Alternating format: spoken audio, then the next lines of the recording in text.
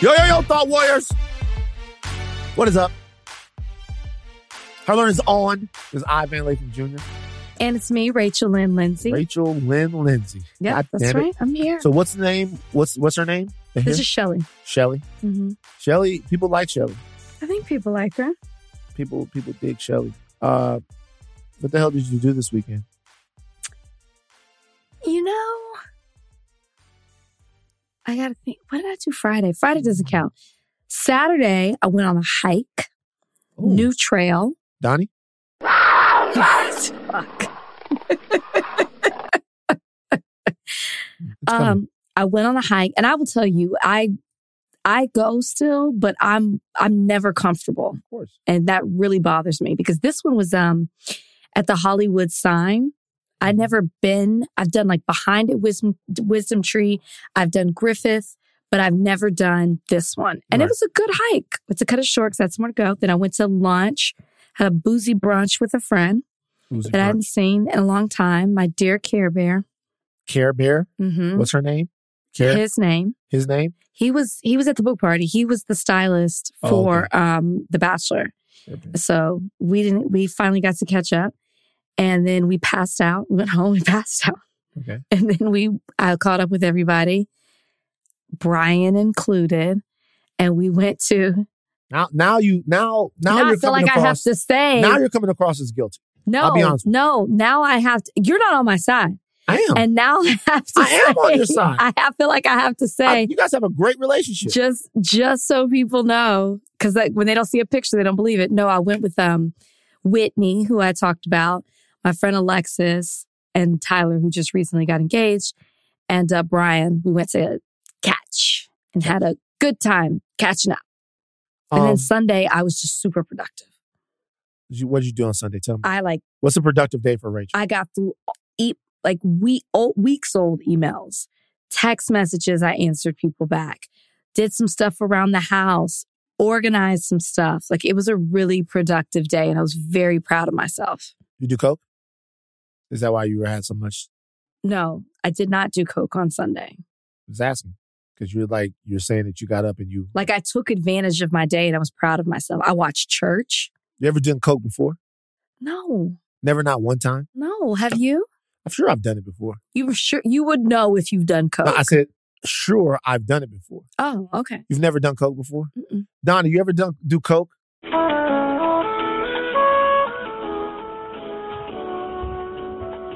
Did you like it? He's done it. It was, yeah. I would think that it would give you so much anxiety. I only did it one time, but it was for like a couple of days, getting coked You up. went on a binger? A little bit. A couple of days of getting coked out. What did you do? Like, it was in Vegas. Oh, God, you really had a time. Playing golf and going crazy. Playing golf? Yeah, it was like doing the coke. That's day too. And you're in Vegas, and it's like you're going nuts, and then after that, it's a couple of days, and then like the tea time keeps getting pushed back. Starts over railing, but then the last time you're chasing the sun, you're trying to, and then there's a point where you go, like, is this where everything's going to change? Is everything going to be different now because I'm on coke? And I've done it a couple of times now, a couple of days in a row, and like, is it different? Like your shit is beating, and you're like, oh my God, like what's going on? How long did you stay awake? I was able to sleep like 2 hours the first night, and then like 45 minutes the next night, and then 30 minutes. But I was like a lot younger now. I would honestly be terrified to do it now with the way fentanyl is running around here. Yeah, you just brought it down. We were having like a nice coke conversation. Well, what drugs have you done? Like, let's talk responsibly. No, I'm done. I am done with this conversation. What drugs have you done? What drugs have you done? Why is everyone so afraid? None. What are you afraid of? You haven't done any drugs. Not a drug. You've never done not one drug. Not one drug. What? Can I ask you a question? Does like Advil or Aleve count? Okay. What do you get out of not letting the world know that you've done drugs? First off, I've never said that I do drugs, but I am a firm believer though of you not having to tell everybody everything. So like, I don't even tell everybody everything about my personal life, which is why when people are like, you don't post Brian all the time, I'm like, yeah, I come from a school of thought of like keeping some things private. So like, I just don't believe you should tell every single thing about your life. Just to let you know, we're moved on from the Brian No, but criticisms. I'm giving an example of keeping things private. So like what I do in my personal life I don't need to share everything on the mic. Can I be honest with you? You know what it makes it seem like to me? Sure, that I do a bunch of drugs. Because you do a lot of drugs. I don't. I really don't. Because if you just did drugs like here and once in a while, I still wouldn't talk about it. It seems like something that you could just be like, every once in a while, Angel does PCP. Oh God. This is Rachel. Oh God. Hold on, guys. I would at least think you would start with something lighter. This is Rachel. Rachel, I take my hand. This is Rachel right here. I dip it into a bag of that red devil angel dust, and and then again, the thought of snorting anything is terrifying to me. I just so you inject. Man, no, I don't inject. You can show me your arms. You're the type of person that's smart enough to put the injection between your toes. By the way, shout out to everyone that's dealing with different things. It's okay. No, We're just joking around about Rachel's. There's also a thing about losing control for me. That's just like you drink though. Yeah, but I feel like I've done that so much that I like know what I can and can't handle. When did you start drinking heavily? Heavily? Jesus Christ. Why can't I just drink? Why do I have to drink heavily? You know what's happening to me right now? Heavily, not heavily. You know what's happening to me right now? What? I watched the Diane Sawyer Whitney Houston interview. Like before you got on here? Like why? Today. Why? Because somebody put a clip from it on Twitter, and then I was like, I haven't watched that in a long time. And now I'm in that mode. I want to know, like, what's going on, Rachel, with you, and like what's happening. I started drinking in college. Wow. What was that like? You're not Diane Sawyer, and I'm not Whitney Houston. Even though I do kind of have the you look. There's a boy. Yeah, like you look like Whitney Houston right now. So wow. So tell me, what was it like for you when you first, felt the whiskey? When it first was whiskey. I know it was. I can tell. I've done my research. Remember, I'm very, What was my drink of choice? Whiskey sour. Ew, no. Whiskey and ginger beer. Actually, the first time I got drunk, we took shots of McCormick vodka, and I did not know that was going to happen to me. Who were you with? My cousin. So my best friend. Your cousin who's your best friend? And we never made it to the event. Wow. In that moment where you guys didn't attain your goal of making it to the event, how'd you feel about yourself? Did you feel ashamed? No, I was glad that I drank around people that I trusted. And this brought you guys closer? You feel like it brought you guys closer? I was with a group of people, but I was always close to them. Right. What made you decide to give up drinking? This is the last question. I didn't give it up. Wow. So you're still today, you still deal with that same thing. I think what you have right now, I think you're an inspiration to so many people, so many places that are functioning alcoholics in their lives. What'd you do this weekend? Please. Went to the Laker game. I saw. Yeah, you tried to play me. No. What hurt the most, it's not that you went to a Lakers game. It's not that you took my friend Kalika with you. Mm-hmm. It's that in the background, I saw Spotify. Yeah. And I thought, wow, Spotify gave Van these tickets and they couldn't even get his co-host a ticket into the suite, which Jomi was there, which meant there were multiple people. That's what got me. So number one, the Spotify logo. Number one, everything that you're saying right now, I want you to take a long look in the mirror. Spotify never took me to a playoff game. Because you get to do all kinds of cool shit that I don't even get close to being able to do. So the one time that the Latham family steps out and we go someplace and have a good time, you have a problem with it. That to me shows you, that tells me something about you. Okay. All right. Number one, Spotify didn't give me the tickets. I got the tickets in a roundabout way through somebody else. Spotify didn't give me the tickets. Wasn't Bill. Okay. You can't even lie. It was Bill. Bill can't even text back about dinner. And Bill gave you the tickets. Wasn't Bill. Okay. So, but this just shows me how you can't see somebody else getting it. You're courtside at the Laker game. I hit her up. I was like, we need to go to Denver Lakers You're games. doing all kinds of stuff. But one time, I leave the house and it's a problem. One time. I'm going nowhere. It was the Spotify. It's a Spotify. It was the Spotify. I should have took Brian. You should have taken Brian. He would have loved that. I should have took Brian, man. Well. So my thing is this. With taking Brian places, is that cool with you? Absolutely. Look up You Brian. could take him. Take him. Get him out. So you have a good time? I saw you were wearing Lakers gear. Yeah, I'm a big Lakers fan. I don't know if I really knew that about you. Yeah. For some reason, I thought you were a little bit of a Lakers hater. Are you nuts? But maybe like at the beginning of this podcast, I vaguely remember you talking about Lakers, but we haven't talked about them in a minute. Nah. So you're really excited. Well, that was a great game for you guys then. Great game. Let me see this. What is this? What are you looking at? It's work. It's work because Brian is a sole practitioner starting his project. I was just looking at, I just Googled Brian and then it said, I watched this. This was from Bachelor. What is this guy? Bachelor Nation. And it was you and Brian on the interview together. Well, let's talk about Batch real quick before we get into the podcast. I don't like our son. Drugs, Bachelor. What's news? What's the latest news on the Batch? I feel I can't be real with you. All I know is there's a black Bachelorette. I can't tell you. And people keep leaving that franchise. Like people keep dropping like flies. Like people that used to work there. That is what I know. Who is Hannah Godwin? Oh, she was on the show. She had a Las Vegas bachelorette party. You just Google Bachelor? Yeah. She's really sweet. I like Hannah. Hannah G. That's what they call her. Oh my God. Former bachelorette star caught in a car filled with cannabis. Samuel Colin Minkin was charged with supplying prohibited drugs after police pulled him over in a Toyota Hiace he recently purchased with someone else's money but using his own name.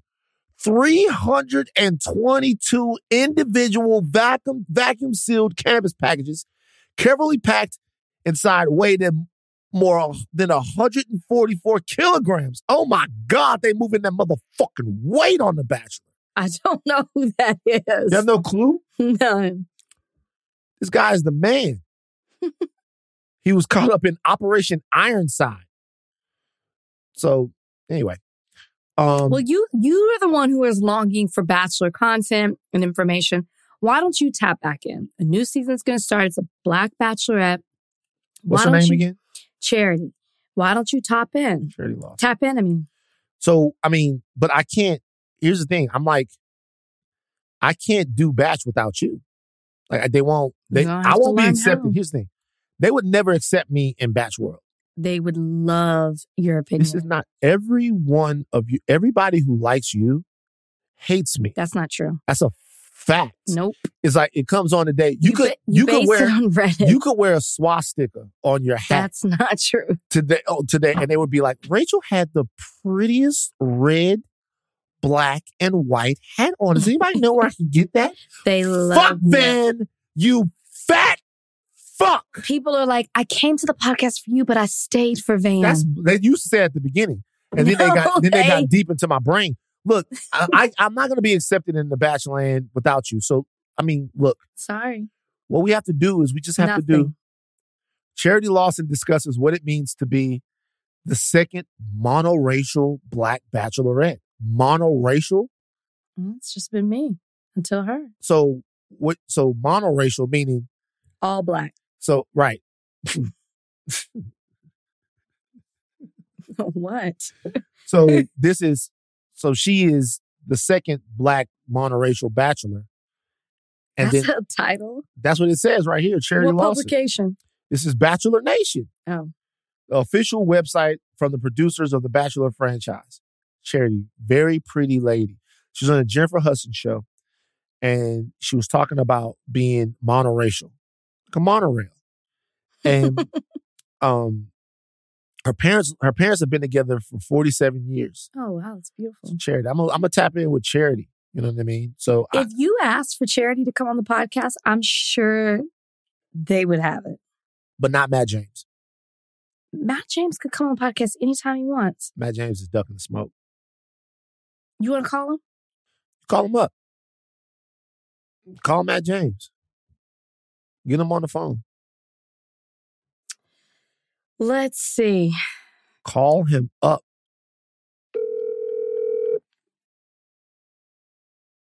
Let's see. What's up? Matt James, you're on Higher Learning. Van's over here talking about you've been ducking us, not coming on the podcast. Matt, when you coming on the podcast? Are you with him right now? Yeah, he's right there. He's talking to you. Man, I've been looking for you, man. You need to quit ducking me. How I've been ducking you? I'm in the same place every Monday and Thursday. Matt, when you coming on, dog? We got to get this off the chest. You're right. I thought we lost him. Matt, when you coming on? Seriously, though, you got to come on the podcast, bro. I'll come on in June. June. June. You heard it. June. All right. Matt James is coming on the podcast in June. Don't run from the smoke. That's right. Change that tone. Hey, man. Don't change that tone when I pull up on you now. Matt, not only am I not going to change the tone, now you've assured that the tone going to get harsher. We're having a weenie roast and you invited. All right, Matt. I'll call you later.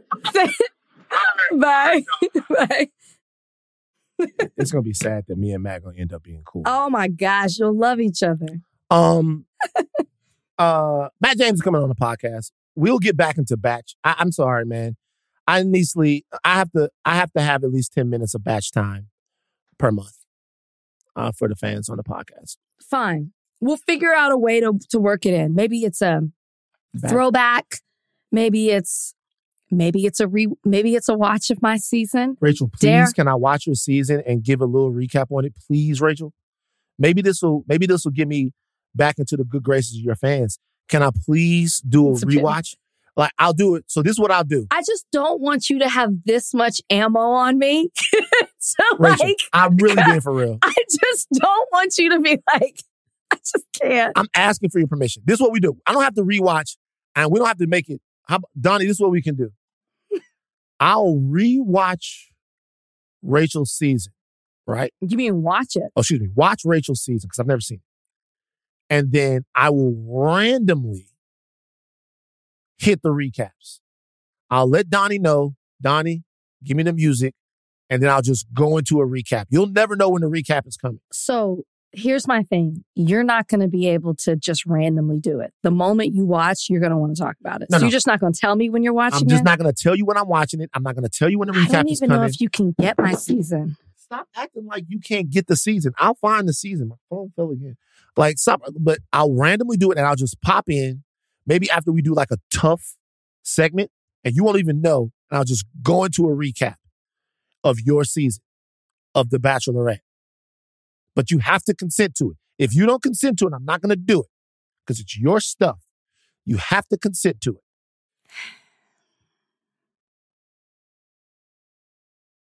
Guys, let's put it to a vote. What fuck? I know they're going to say yes. Do it. Fine. God damn it, it's lit. That's what the fuck I'm talking about, Rachel. It's not going to start till after the Matt James interview. That starts us off. We are back on the road to Batch. I missed Batch. I was all caught up in Chip and Dale. I thought I saw Chip. You were so, you know what I mean? You were so like, so I can't wait. We back. All right, on the other side of this break, stupid children and the dumbass things that they do. This episode is brought to you by Thomas's. Thomas's presents Technique with Tom. Slicing an English muffin with a butter blade? Boulder Dash! Just pull apart with your hands and marvel in the nooks and crannies' splendor. For each one is unique, like a snowflake.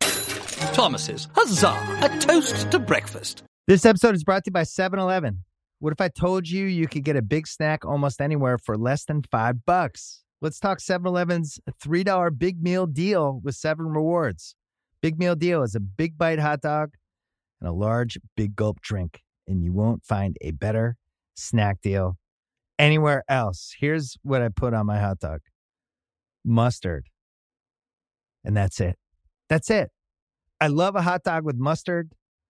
Maybe if I'm feeling it, if I'm feeling crazy, maybe a little chili, maybe a little nacho cheese, but I'm a hot dog and mustard guy.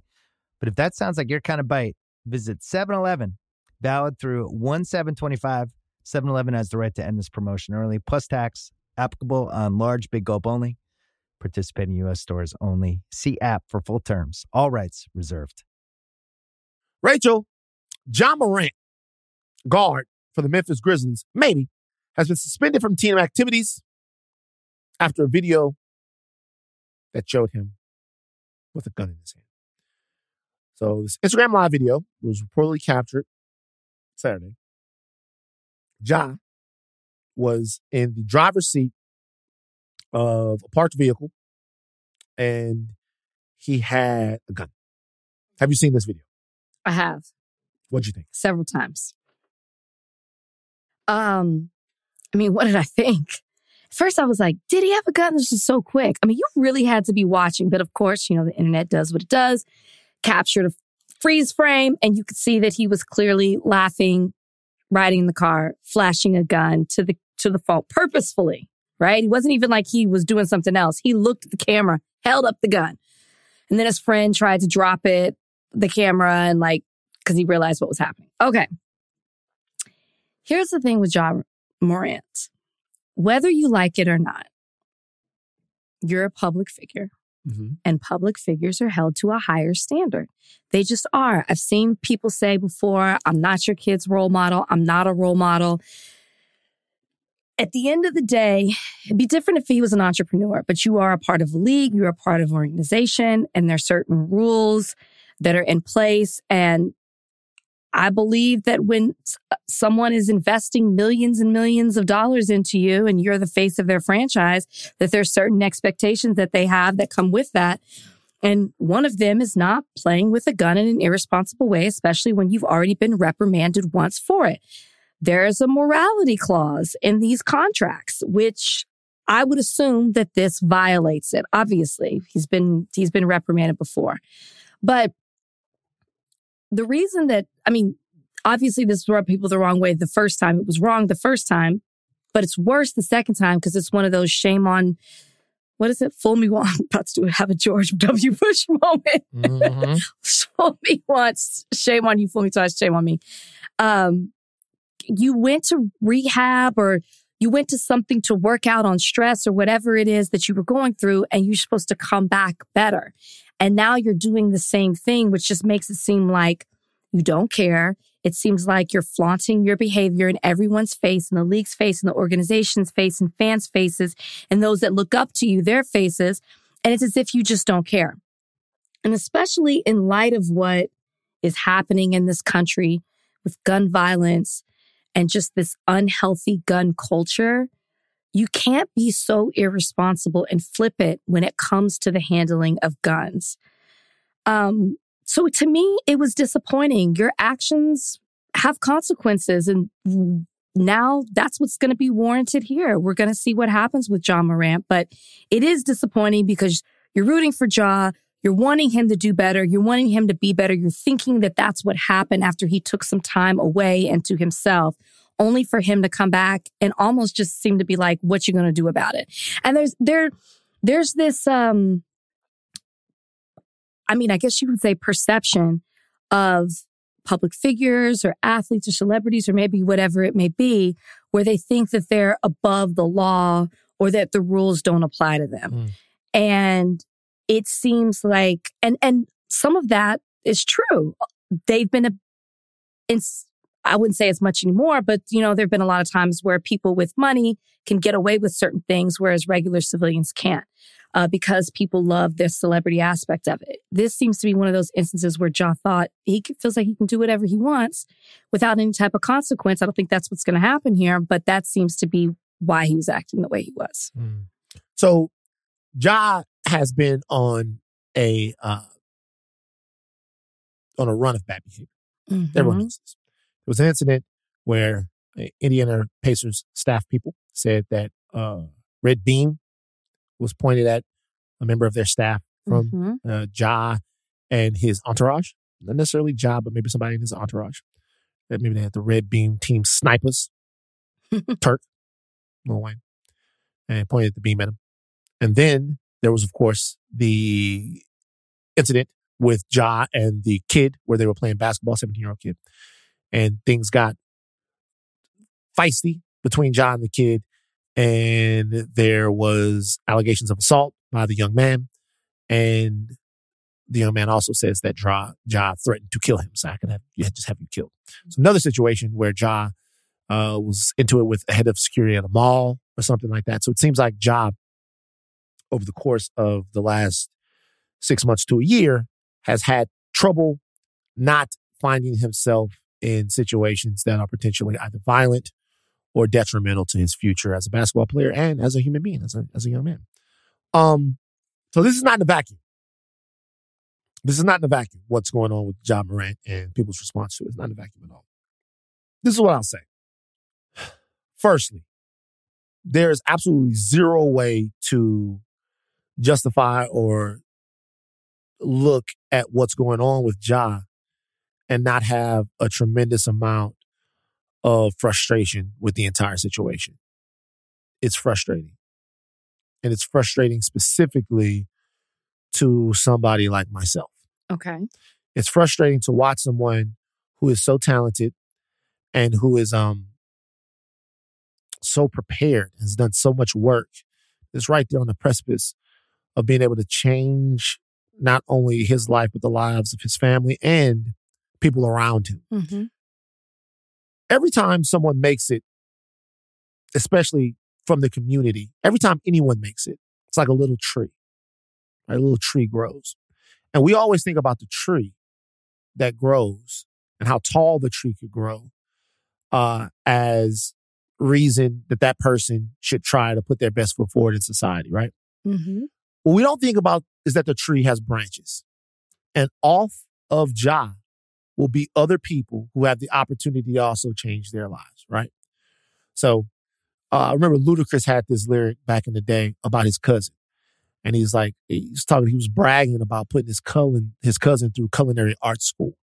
The question is Ludacris's cousin, who is now probably like a pretty excellent chef or cook, does that person get to go to culinary arts school if not for Ludacris? Mm-hmm. Now, on the other side of society, this is just the way things work. Mm-hmm. Your parents work in a factory for a long time, and because they worked in that factory, you then have access to better schools.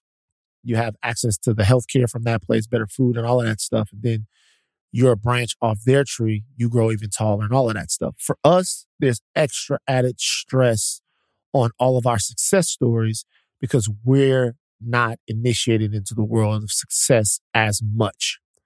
So whenever somebody doesn't make it, it's not that just that the tree gets cut down, is that there's like a little mini forest fire. Mm-hmm. And it burns up a lot of other things. This is something that occurred to me as we were making Hip Hop Homicides.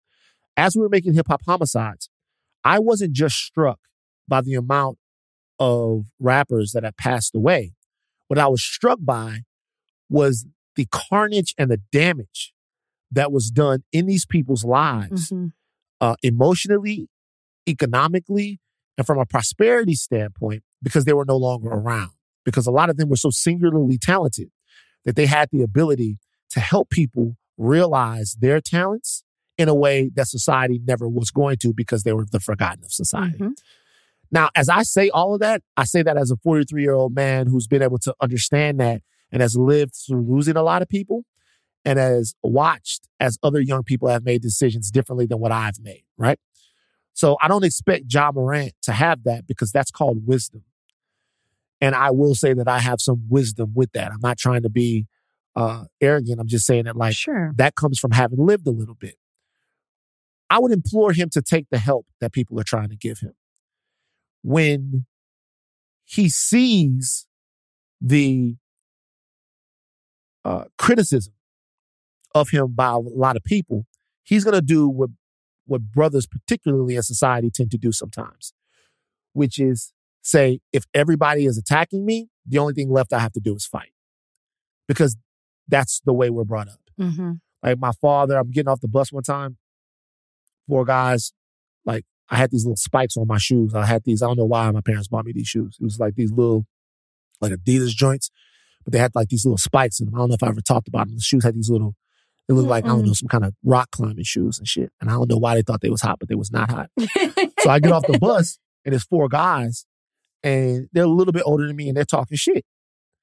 And they're like, oh yeah, look at the nigga. Oh, I said that nigga, oh, the nigga wearing that shoe. Oh, the nigga fucking that nigga nerd, whatever. And I'm getting mad. But I walk home anyway. I come home and I tell Dad. My dad, like, if they want to fight, you have to fight them. Like, you have to fight them. And you got to fight all 4 of them. You have to fight them. And he's saying you have to fight because anytime you're attacked, you have to make sure you meet that with the appropriate force. Sometimes love looks like an attack. Sure. Sometimes the criticism seems like one of those attacks and we meet it with the force. I'm imploring Ja Morant right now to not meet this criticism with after he thinks about it, the fact that he wants to defend himself. Don't meet this criticism with, hey, fuck you guys. Y'all don't know what I've been through. Y'all don't know where I've been. We don't know where you've been through and we don't know where you've been. Mm-hmm. But unfortunately for Ja, what we do know is where you're going if you don't get a handle on what's going on, what's going to happen. Because while I haven't seen Ja's his past, I don't know the town that he was born in and all of that, the future that might be there for him, right? I've seen that dozens of times.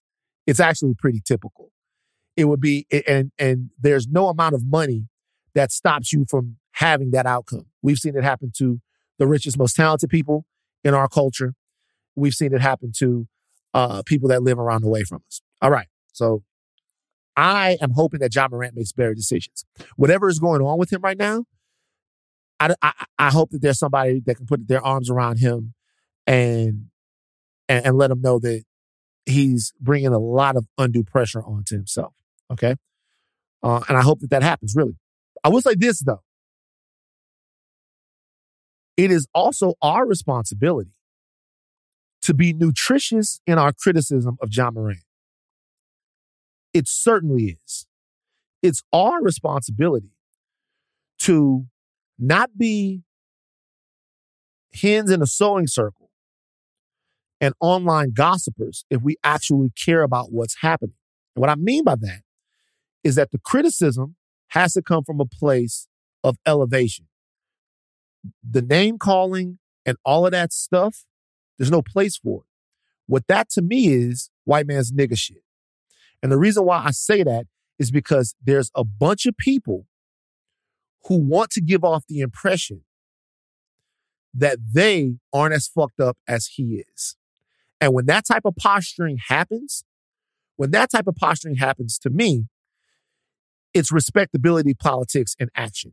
You do not have to pretend like what Ja Morant is doing is not destructive and not bad and not silly and not stupid. You don't have to pretend like that. But if you're somebody that's saying that you're doing this for a reason, that you're having these opinions for a reason, then there has to be nuance, nutrition, and intent in the way that you discuss this. Because more than anything, more than stupid, more than careless, more than idiotic, this is sad that we're watching this happen in real time. This is where I will disagree. I will agree with name calling, right? I don't think that you should tear him apart and put him down. But I don't think that means that you can't talk about it in a way, because this isn't the first time it's happened, right? The first time that he was suspended back in March and he was out for those 8 games and he went to some sort of facility to work on himself, we saw it. We were sad. It was disappointing. We were upset at what happened. So now fast forward to May, less than 2 months later, it's happening again. And this is after you've worked on yourself. And you've spoken to the media about what that time away did for you. I don't think it's wrong to call an action stupid. I don't think it's wrong to call an action idiotic. I Right. do think it's wrong to call a person an idiot. And I think there can be a sense of sadness and disappointment and frustration for all the things that you just said about looking at him and knowing what he is and what he can be and how he can inspire other trees to pop up just because of what he represents on and off the court. So I think that, you know, I will be harsh on people calling him names, but I'm not going to be harsh at people being very disappointed because of the potential that can be. I'm also not going to call somebody a white man's nigga just because they get on to Ja. He did something again, the same thing very recently. And then you added all the other stuff that's been happening. Yeah. So I don't want to take it easy on him, but I also don't want to kick him while he's down. But I think that there's a fine line of holding somebody responsible and accountable. And sometimes, as you just said, love can look like an attack. So I agree with you.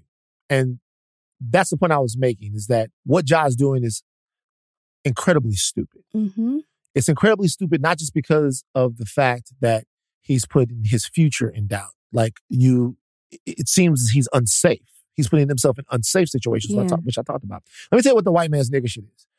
And I'm not directing this at anybody in particular, right? What I'm saying is there's an overall need for us sometimes in our community to project a certain reputation or show ourselves in a certain light. Sure. And sometimes that need doesn't show up just in the way that we act when things are good. It's the way we treat each other when things are going badly. Mm-hmm. Because we want there to be a separation between us and the bad niggas. These are the niggas that's doing the nigga shit. These are the niggas that are doing this and doing that and feeling this way. We're not them. We're better than that. We want to, and then we convince ourselves sometimes that we want to put those people down so that we can then be an inspiration or use them as a cautionary tale to other people. Yeah. To other people what about the athletes that might emulate what Ja's doing? What about the people that might come behind him and try to do those same things? What I'm telling you right now is those kids, a lot of them that see that, all they see is him dunking, and then they see his parents, us, yelling at him. Mm-hmm. What they have to see is people taking an active interest, in no way shooting him bail. Okay, and I'm going to talk about what I got into on Twitter in a little bit. In no way shooting him bail for what he's doing, but also understanding that if we want an outcome where he does better, then there's a way that you achieve that outcome. And I'm not saying that people are not going to have their jokes. I get that. But as somebody who's an older black man in this space, I feel the need to have the criticism have some real stock to it and have it be something that can really impact people so that we can talk about some of the reasons why kids like Ja might be going through this situation or why we might be flashing guns, what the influences are, and how we use this to stem the tide of people putting themselves in situations like that. Last thing I'll say, because I want to hear what happened on Twitter. Do you think that some of that is lost in the fact that this just happened in the same way again? Absolutely. So this is what I'll say. I think about other people who have gone through a lot of shit and then gotten it right after a while, right? Mm-hmm. People don't remember this, but there was a time when Robert Downey Jr., Iron Man, $100 million a year, all of that stuff, was not just an addicted person, right? It wasn't just his substance abuse problem that he had. It was the fact that he was creating dangerous situations from it. He crawled into somebody's house and got in their bed.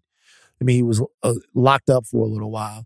The whole night. You want to laugh about it seems like you think it's funny. No, I don't. I just seen it. I seen What is funny about it? See, you're laughing now. Stop. You want There's nothing funny. You said like it seemed like some Goldilocks and the Three Bears shit. Like he but that's what happened. I saw it on your face. You wanted to laugh. He climbed up somebody's chimney, came down like Santa Claus and got in their bed. You still try not to laugh. Stop looking at me. You're trying not to laugh. It's not funny. Keep telling the example.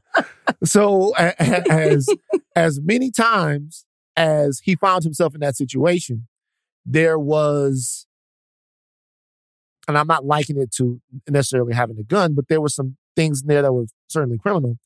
There was this feeling out of the town, let's help this guy. There really was. Oh, I believe it. And a lot of people, they weren't there, but there was this feeling, okay, let's help this dude. He's troubled. He's troubled. He's like there's something going on. Let's figure out like how we help him, right? Josh Hamilton. And these are obviously people that had drug issues. Josh has talked about maybe that there's some alcoholism. Because he said he doesn't have a drinking problem. Right. So what I'm saying is some of these people were able to beat their demons, some of them weren't. Mm-hmm. But if you want somebody to get better at something, there is a way that you go about talking to them. I want to talk about influences real quick before I get to Twitter.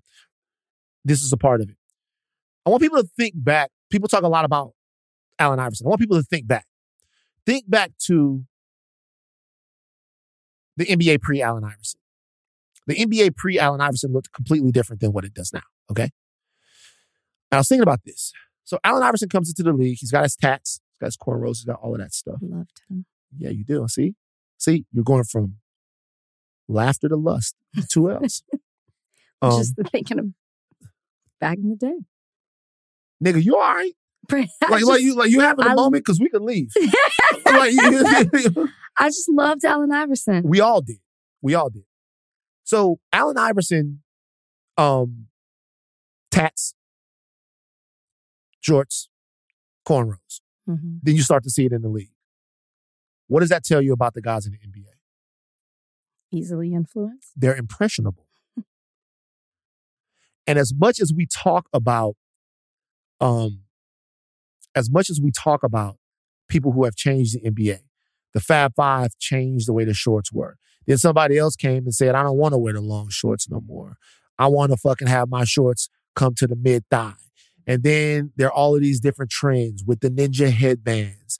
And then it was the tights under the jerseys. Yeah. And you see this stuff going all around the league. These guys are kids. Yeah. They're impressionable. They see things and then they want to emulate them. Okay? So when we see Ja Morant in a club flashing a gun, or when we see Ja Morant in a car putting a gun up to the screen, my question when we're talking about young guys in the NBA is, why didn't this happen sooner? Because we've talked about on this podcast the influence of music and certain aspects of culture, what they see and what they hear on people. And whenever you try to have that conversation, mm-hmm. what we've gotten back, what I've gotten back is Van is C. Dolores Tucker. Van is you can't blame anybody for this. You can't blame anybody for that. And you can't. But what I will say is that we're at the beginning of this. Mm-hmm. Okay? We're at the beginning of this. We're at the beginning of guys of this caliber, of athlete, of this station in life, thinking that they have to run into, it's not like it hasn't happened before, right? We saw that even with Iverson and with other guys and the way that they act. Now, the only thing that's different is there are guns in the videos that you show. Yeah. And there's a way that you turn up and the way that you act. So you are going to see people in this situation emulate this mm-hmm. stuff. So we can't have it both ways. And we can't say, hey, there's no way for us to criticize some of the influences in the art, right? Mm-hmm. In the music and the videos. But at the same time, we want to criticize the people who are being influenced by that. He's 23. Yeah. You know what I'm saying? So where's the conversation at? It's a good point about the age, too, because I think a lot of times we forget how young these guys, they're 18, 19, 19, 20, 21 coming into the league. You didn't see Michael Jordan run out and get a bunch of tattoos when Iverson came in the league, but Kobe did. And a lot of the other people in that same age, like, they're kids. You know what I mean? All right. So I tweeted something. And the tweet was this. A lot of people looked at this tweet as me shooting some bail to Ja Morant. The tweet was,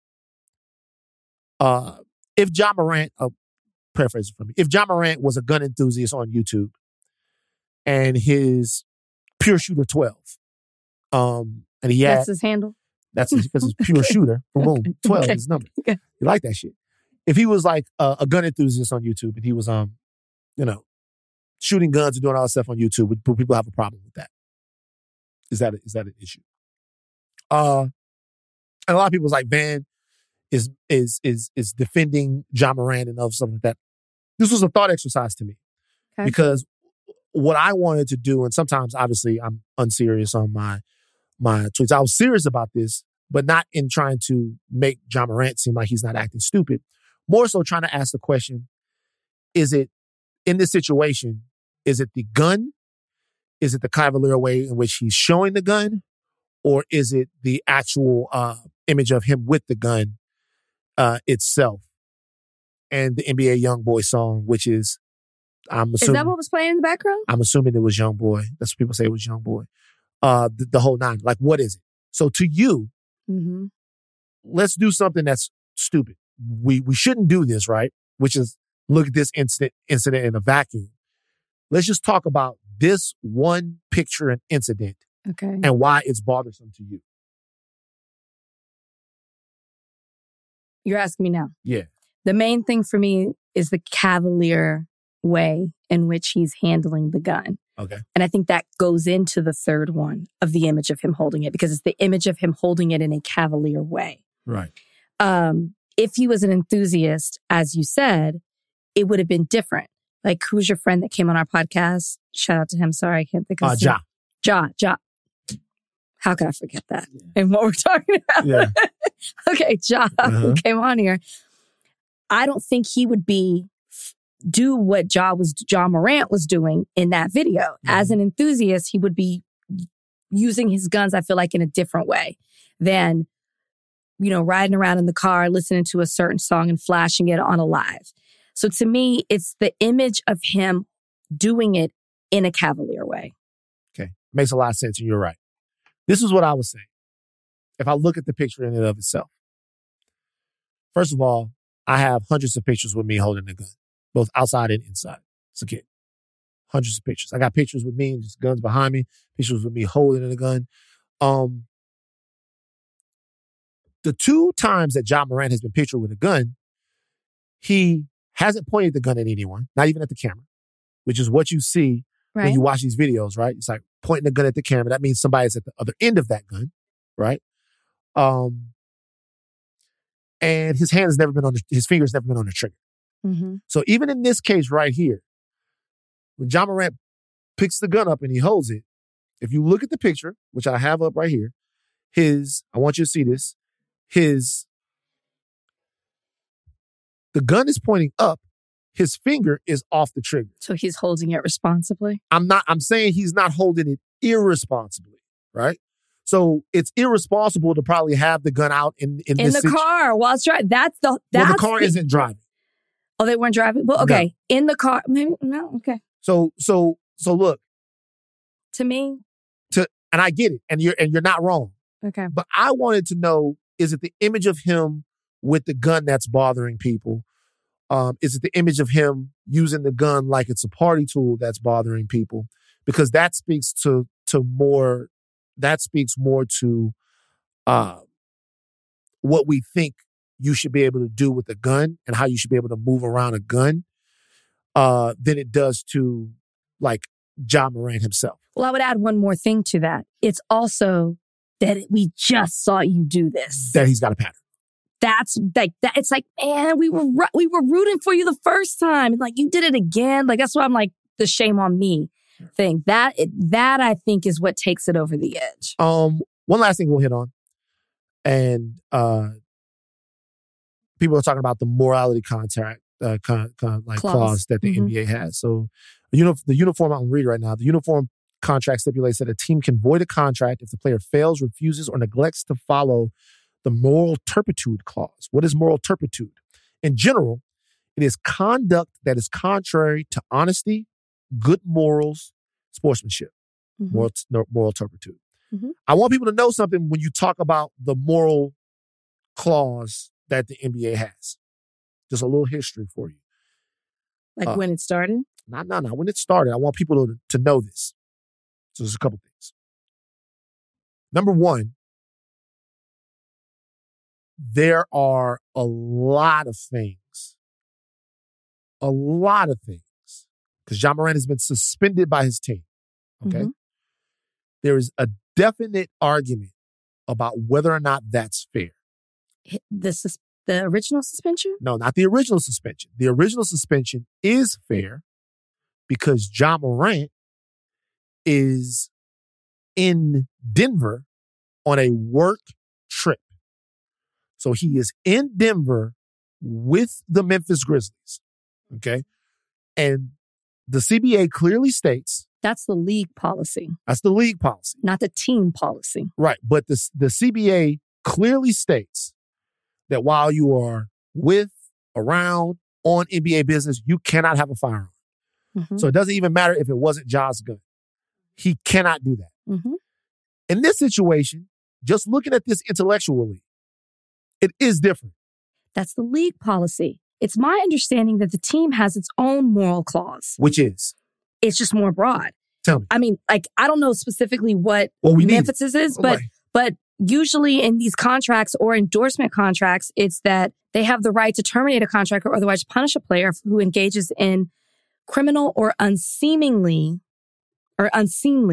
behavior. So usually there's a league policy, but I was looking specifically for Memphis's. I didn't find that, but what I did find is that teams have their own. I could have just read this wrong. And if that's the case, then it is more broad. I don't know if that's a fact. You can correct me. Y'all can get mad at me if that's wrong. But it was my understanding that teams have morality clauses or organizations do. So if teams have morality clauses. For the sake of argument, we'll say that. So if teams have morality clauses, because I want people to know that, like, Latrell Sprewell choked out his coach. Yeah, we remember. Okay. He choked out his coach, and the team tried to void his contract based on the morality clause, and an arbitrator said they couldn't do that. And that was in the 90s. Right. So, but what I'm telling you is, when you look at this, what else would fall under the morality clause? Let me ask you a question. If Ja Morant, let's say Ja Morant wasn't in the car with a gun. Let's say he was in the car on Instagram Live and a girl was in there sucking his dick. Mm-hmm. Because that's happened. Mm-hmm. Because there have been a couple of different, I worked at TMZ, a couple of different NBA players who fucked up. I mean, a guy who's playing in the playoffs right now, Jamal Murray, fucked up and had it on his Instagram, a girl giving him a blowjob. Mm-hmm. So let's just say that it is just the NBA. I made up the second part. Usually more, if that is exactly how it reads, then yeah, there's an argument to not suspend him, because where did this take place? This took place in the car. This is after, because they're out of the playoffs. They're out of the playoffs. This is done. Anything like this, from my understanding, he is that he's in Memphis here. It doesn't look like he's broken any laws. Yeah, I mean, does he has a license to carry? Or do you need one in Tennessee? It might be open. Is the gun registered? I don't know. So this is all information that we don't have. Yeah. So, like, what I'm saying is just, the only reason why that's fair to bring up is because, not that we need to shoot Ja Morant any bail. The only reason why that's fair to bring up is because there is a chance that if everyone is so on board pushing them to discipline him based upon a morality clause while he's doing something that is irresponsible, if we give all of that, but not necessarily illegal, that's a can of worms that I would expect, number one, the Players Association to be involved with, even though it doesn't seem that they are. And also, that might give the league the mandate to do things that some of you might not feel like are immoral. To punish people for things, shall I say, that some of you might not think are immoral. Because all the language that I've been able to find, it's pretty broad. Well, it always is. morality clauses are always broad because you can't get specific on what is considered moral or not. Like you can't, I mean, you could say sexual, criminal, but then there's always going to be something that falls between the morality clauses are always super vague. That's why people lose their endorsements so easily.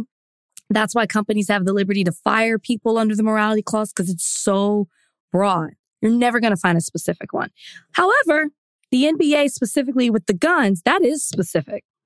While you're doing NBA shit. That's specific. Like while you're doing NBA shit, you can't have no gun. Mm-hmm. All right. So I'll say this. Having said all of that, I feel like everybody has some responsibility here. Ja Morant has a definite responsibility to him, the safety of the people around him, his future, his family, to him fucking self to do better than what he's doing right now. But we, in our criticism, I heard this on Positive America one time. They were like, damn it, now I'm gonna forget it. They were like, we have to be intentional in our criticism. They were talking about the Democrats. But like with Ja Morant, if you care, you should be criticizing him in a nutritious, nurturing, sort of, to me, holistic way. Sure. And I just think that's fair to the young man. Or if you care about black people. If you don't care about young black men, and say, fuck him, he's an idiot, and get off my dick, Ja Morant. Okay. This episode is brought to you by Thomas's. Thomas's presents Technique with Tom. Slicing an English muffin with a butter blade? Boulder Dash! Just pull apart with your hands and marvel in the nooks and crannies' splendor. For each one is unique, like a snowflake. Thomas's, huzzah! A toast to breakfast. This episode is brought to you by Cars.com. When you add your car to your garage on Cars.com, you'll unlock access to real-time insights into how much your car is worth. Plus, view its historical and projected value to decide when to sell. So when the time is right, you can secure an instant offer from a local dealership or sell it yourself on Cars.com. Start tracking your car's value with your garage on Cars.com. Joe Biden is at Howard University. He talked about what he feels like is the most dangerous terrorist threat in America right now. Play Joe. To stand up against the poison of white supremacy, as I did my inaugural address, to single out as the most dangerous terrorist threat to our homeland is white supremacy.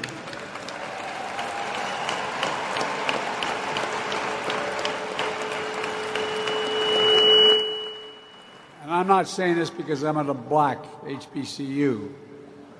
I say it wherever I go.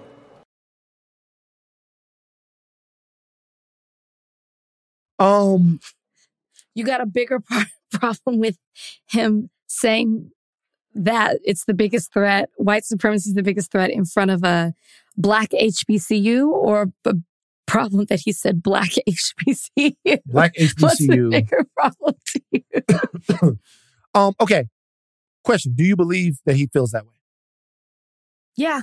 You do? Yeah. I'm asking you. Look, he was at Howard. He was talking to them. Do you believe that he feels... It's not the first time he said it. I know it's not the first time he said it, which is why I say, listen, do I believe that he thinks it's maybe not the biggest threat, but a threat to democracy? Sure.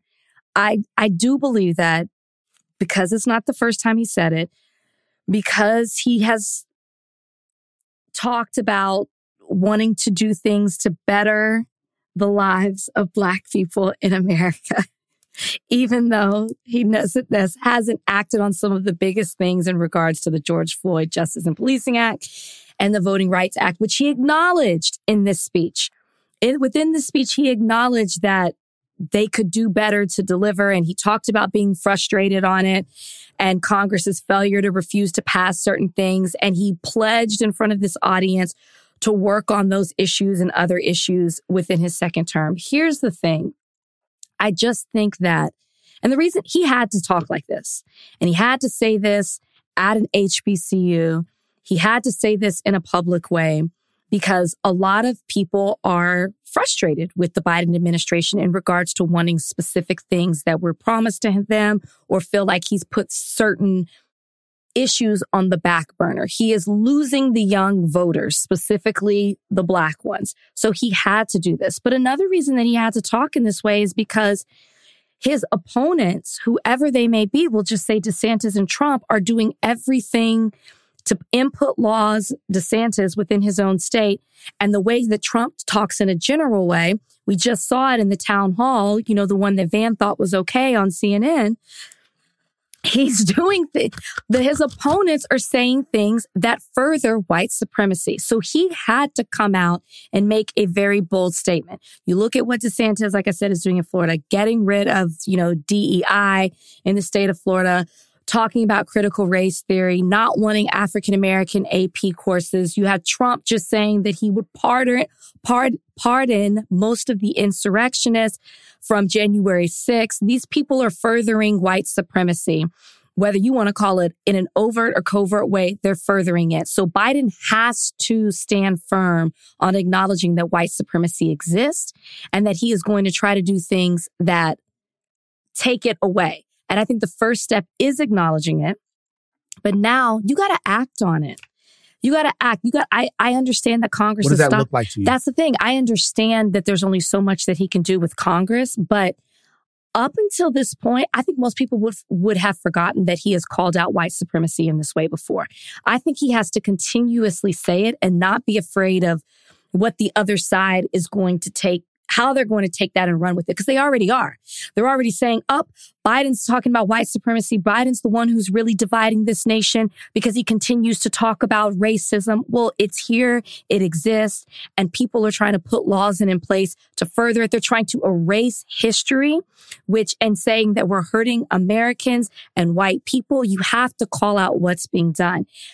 That, I think, is the first step. And then, he can only do so much with acting on it if Congress is going to continue to hold him back. But he's got to keep talking about it. So it's one of those things that you don't want to criticize it just for the sake of criticizing it. Correct. But you do want to make sure that you're looking at things in the realm of reality. Okay. And I'm not going to relitigate Joe Biden's past on race. We all know the issues that Joe Biden's had on race in the past, from crime bill to working with segregationists and all of that stuff. We're not going to redo that. But what we can say is this, is that there is a sinking feeling that I get, or a sick feeling that I get, sinking and sick, sickening. Let's combine it's not working. sick It's not working. and sinking. They're too close. Sickening. I get it. There's a sickening feeling that I get when I hear something that seems like lip service. Sure. Especially just in time for a presidential election. But I'll say this. He has talked about it after the Buffalo shooting. He talked about it a couple of different times in terms of what he feels like white supremacy is doing to the country and the threat that it poses to not just Black people, but people everywhere. Okay. But Black people. Okay. What I expect from this, and there have been some movements, anti-lynching. What I expect from this is to see this in policy. Of course. Okay. So white supremacy doesn't just exist when someone grabs an AR-15 and shoots up a supermarket in Buffalo. We've talked about this before. White supremacy is not the shark in the ocean in America. It's the water. It's the thing that's fed everything else in America since America was started. Okay. So the water is not polluted with white supremacy. White supremacy is the water in America. And if you are serious about addressing white supremacy, you can't just address it in terms of terrorism. You have to address it systemically, and you have to address it intentionally. And that means looking at it in places where people might not like the fact that you're looking. So when you hear Joe Biden talk about funding the police, which is something that I'm sure he feels like he has to say, just like Kamala felt like there are things that she has to say. It's bullshit both ways, but he feels like they feel like they have to say them. What I would like to hear him say or see him do, because I don't give a really fuck what he says, is talk about how we're going to root out white supremacy in institutions that affect Black people every single day. Those institutions are environmental. When we talk about water situations in Flint, in Jackson, lead in drinking water and pipes and all of that stuff, which they've tried to address, right? Mm-hmm. I want to know how the nation is on the track to be less white supremacist in 4 more years under Joe Biden. And that doesn't mean white people saying mean things about Black people. That means these are the numbers that are disproportionate and that affect Black people. And this is what we're doing to address those numbers, and that's across the board. Mm-hmm. So I like the fact that the conversation is being had, but he's the president. Yeah. And so he shouldn't have to say that he is combating white supremacy or that it's dangerous to us. We should know that he feels that way by being able to reflect that in the way he's pushing the systems that he has control over or influence over to move. So do you think that there's something that he could be pushing that he's not? As in, like, for example, I talk about George, the Justice and Policing Act and voting rights. There's only so far he can go with that. Do you think that there's a place he could go where he could, exercise his power that he hasn't? So there's one place that he can go on some of these things that he hasn't gone yet, in my opinion, and that's to the mattresses. Do you know what that means? Keep going. Do you know what go to the mattresses means? Yeah. What does it mean? Go to the mattress. Tell me what it means. What does it mean? Go to the mattress. Because I want to make sure that it's not lost on you. Because I know you haven't seen this movie. Maybe you have. You actually might have seen this one. You might have seen this one. You might have seen this movie. The Godfather? Yeah. I knew it. Keep going. Go to the mattresses. Means you fight. Every once in a while, I surprise you. Fucking Every once in a while. I just knew it. I'm like, I bet Ray's seen The Godfather because that looks like something that the judge will watch. The judge is in there like, I want to show y'all what a family. Now they was criminals. My dad's a Western guy. Oh yeah, not a mafia guy. Slave movies? You dad like slave movies? They did make us watch Roots, but we can talk about that later. I see your dad watching Drum. But all right, tonight I got something for us to watch. It's called Mandingo. But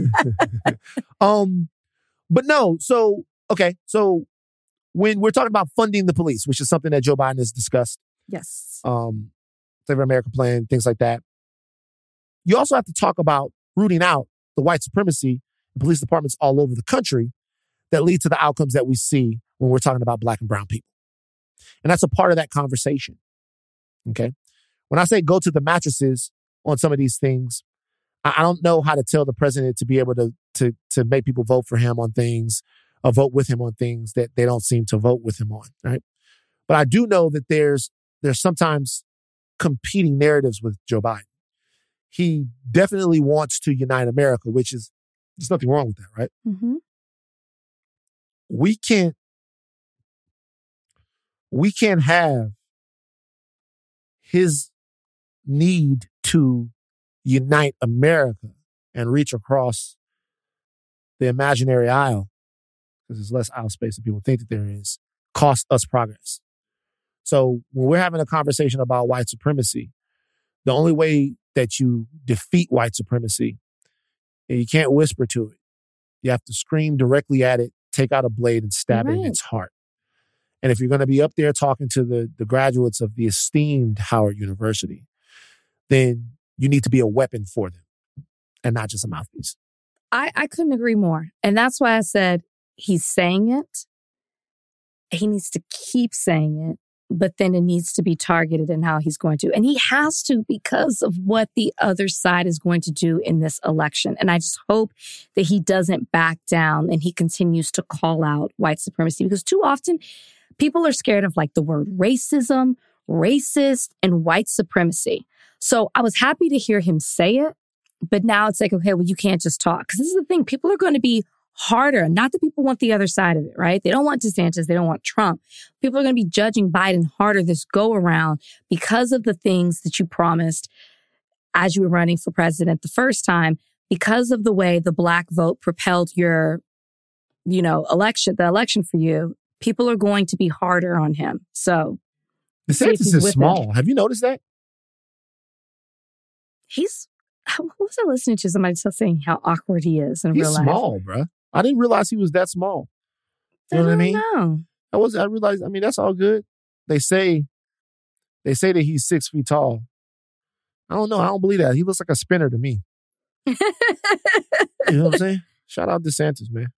Mm-hmm. Fuck you, nigga. All right. Gavin Newsom. More politics.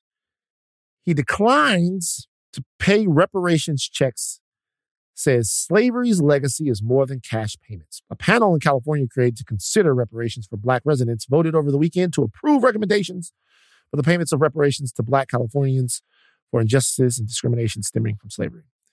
Governor Gavin Newsom called the recommendations a milestone in our bipartisan effort to advance justice and promote healing. He added, "We need to wait for the task force to finish its work and submit its final report," without offering any further details about whether or not he supports the recommendations put forth. The recommendations approved outline restitution that, if approved by state lawmakers, could cost billions of dollars to address historical disparities in healthcare, housing, and policing. Dealing with the legacy of slavery is about much more than cash payments, Newsom said in his statement. Many of the recommendations put forth by the task force are critical action items we've already been hard at work addressing. So, he says that slavery is about more than checks. So that makes me think that he doesn't want to pay no checks. What the fuck do you think? It makes me think that he's waffling. Waffle? Echo? Gavin Echo Newsom? I mean, here's the thing about white liberals.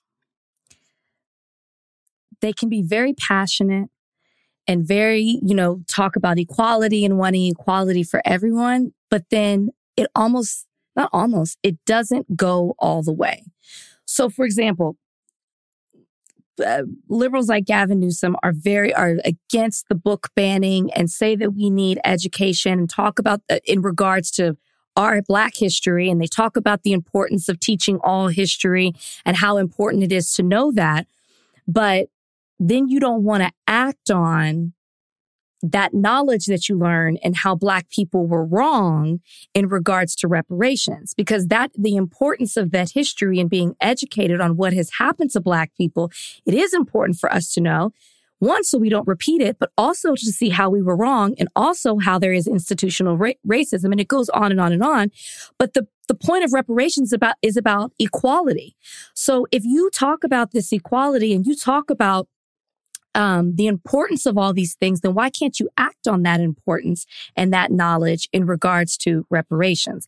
The fact that he seems to be taking a step back makes it seem like it was all talk, creating this task force, and it looks good, and you've gathered these people together with all this information, and it seems like the information they are providing you shows that reparations are necessary, and now you're like, well, it's not just about the money. Well, which one is it? If you're going to go hard, if you're going to fight for equality, if you're going to be a white liberal, you got to go all the way. So I don't understand how you can truly be well-versed on the history of Blacks in this country and then not want to act on that to make Black people whole. No? Okay. I agree with you.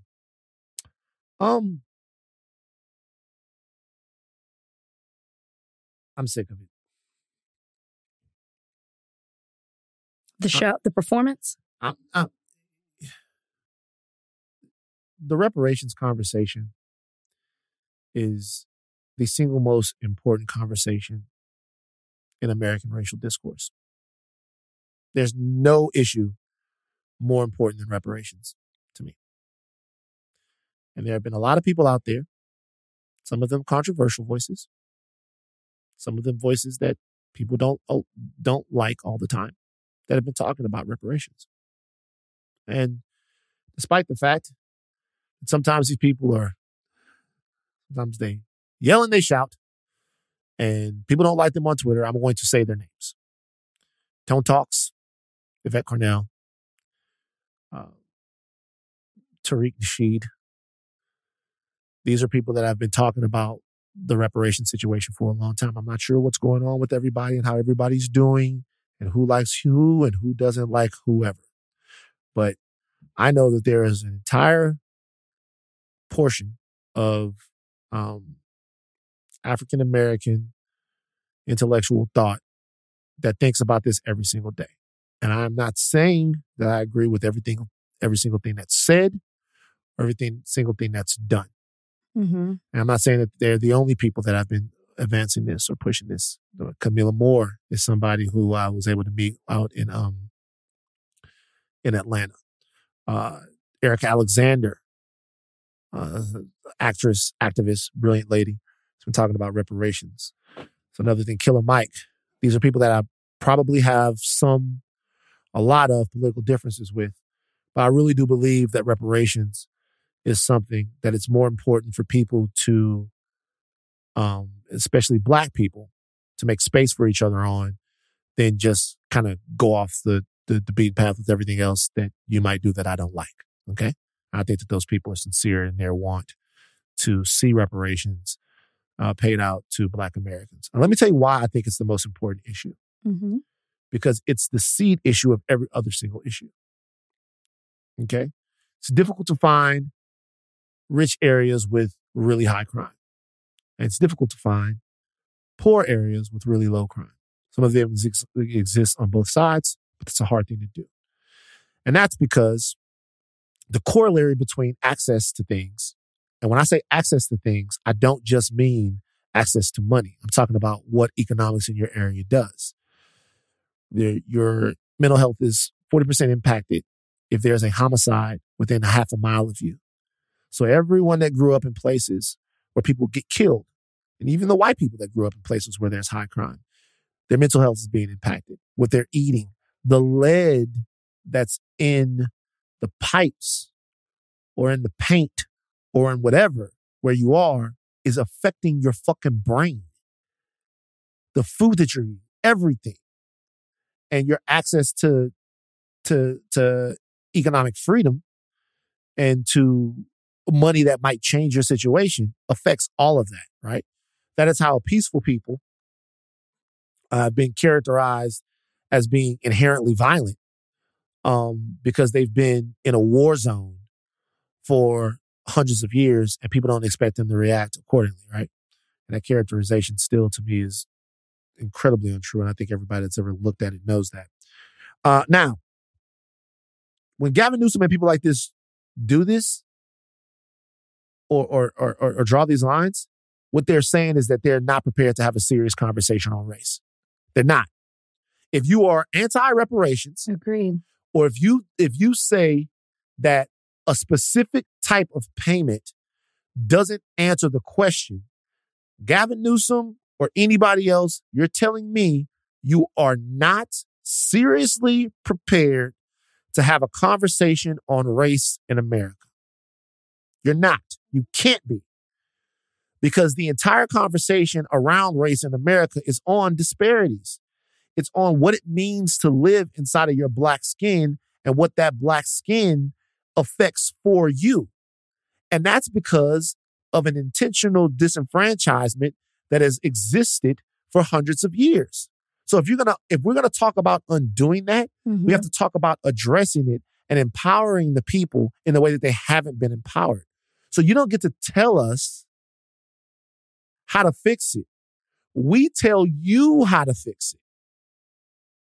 Because you don't give a fuck enough to have looked at this without us in the first place. You don't get to tell us what we need. We'll tell you what we need.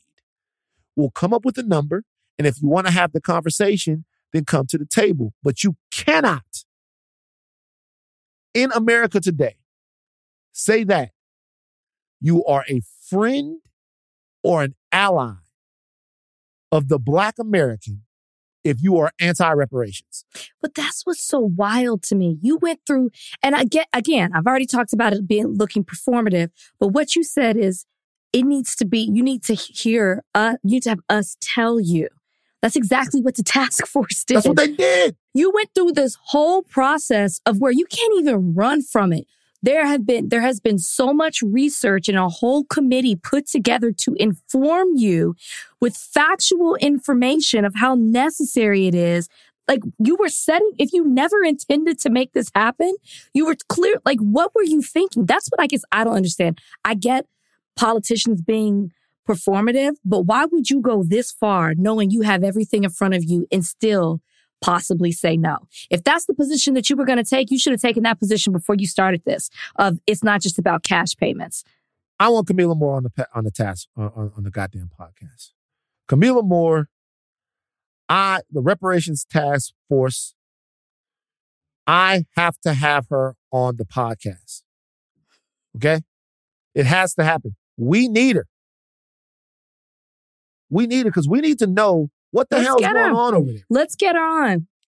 Not to change the subject, but my friend who's white, who listens to the podcast, said, a white? Said, side note, I've been to Long John Silver's once. And she said, and it was with, I'm not going to say the person's name. It was with, and she says, name this person and they're Black. She's like, and they took me. It was with a Black family. So this gets rid of whatever belief you have that it's just white people that go. Black folks were going to, because the only time she went, a Black family took her. So first of all, I can't trust her. Okay, this is my oldest friend. I've known her since I was 3 years old. You're not willing to put it on the blueprint and tell me who she is. No, I don't say people's names like you do, because she didn't ask for that. So I'm looking at Long John Silver's. And I'm looking at the untold truth of Long John Silver's. I'm looking at allegations that Long John Silver's has been racist in the past. And by the way, I'm not saying, hold on for a second. I'm not saying, okay, that look, racist restaurant, wanted some fish for dinner, drove 100 miles to eat here. Everyone in the restaurant, oh shit. What year is this? Oh wow, this is so different. What year is this? I have to read the whole review now. Are they even open? Because this is against everything that I said. Go. I'm sorry, Long John Silver's. Go. Reviews on August 27th, 2017. Wanted some fish for dinner. Drove 100 miles to eat here. What? Everyone in the restaurant was Black. What is this? When we walked into the restaurant, all we got was dirty looks. Like, why were we coming in here? Had 2 employees at the counter, 1 waiting on the family. The other register had an employee just standing there. We asked him to take our order. He just stood there giving us a funny look. Then replied, I am busy, while he continued to just stand there. We took the hint and walked out. This restaurant is evidently not for white people. Damn. But when I look at the reviews of Long John Silver's here on the TripAdvisor, it's all white people. And there's one guy that says Long John Silver's is racist in favor, should I say, of Black people. So maybe we have to do more investigation into. I'm trying to see if they're even around. Like, where's the closest one? Gardenia. Oh, wow. Check this out. June 5th, 2020. A Long John Silver's in West Virginia put on their theme, hand-battered fish matters. They're never doing business with us. Long John Silver's replied, we condemn all racism, injustice, and inequality. The message had been up since early this year because we believe batter dipping our fish improves in a restaurant provides better quality. Look at what We it looks recognize like. how it could be viewed as a very insensitive sign right now, and we've removed it. So Long John Silver's had the hand-battered fish matters Look sign. at that. Let me see. Look at what it looks like. Look at that fish. What fish? The one that pops up is what fish is used in Long John Silver's? Probably cod. Wild caught Alaska pollock. Oh, interesting. Real Allegedly. quick, C.W. Mallory and his wife, Nicole Mallory, the black ranchers that were out there in El Paso County, their charges have been dismissed. We maybe should get Hawk back on to talk about that. We should. The district attorney determined that there was no likelihood for success at trial. They have been charged with felony stalking, tampering with a utility meter, and petty theft over the ongoing disputes with their neighbors out there. Mallory says justice delayed, but justice served. I'm happy that it got to this point. I knew that it would always get to this point. It's like I say from the very beginning, we did nothing, we said nothing, and we were attacked by the sheriff's department and the local community. That is ongoing up there. We will have Hawk Newsome back on the podcast to try to talk about that a little bit more. Just to say, it's not over because they're seeking justice for the things that happened to them. Right. So they still are seeking justice, but as far as them committing against them, hasn't happened.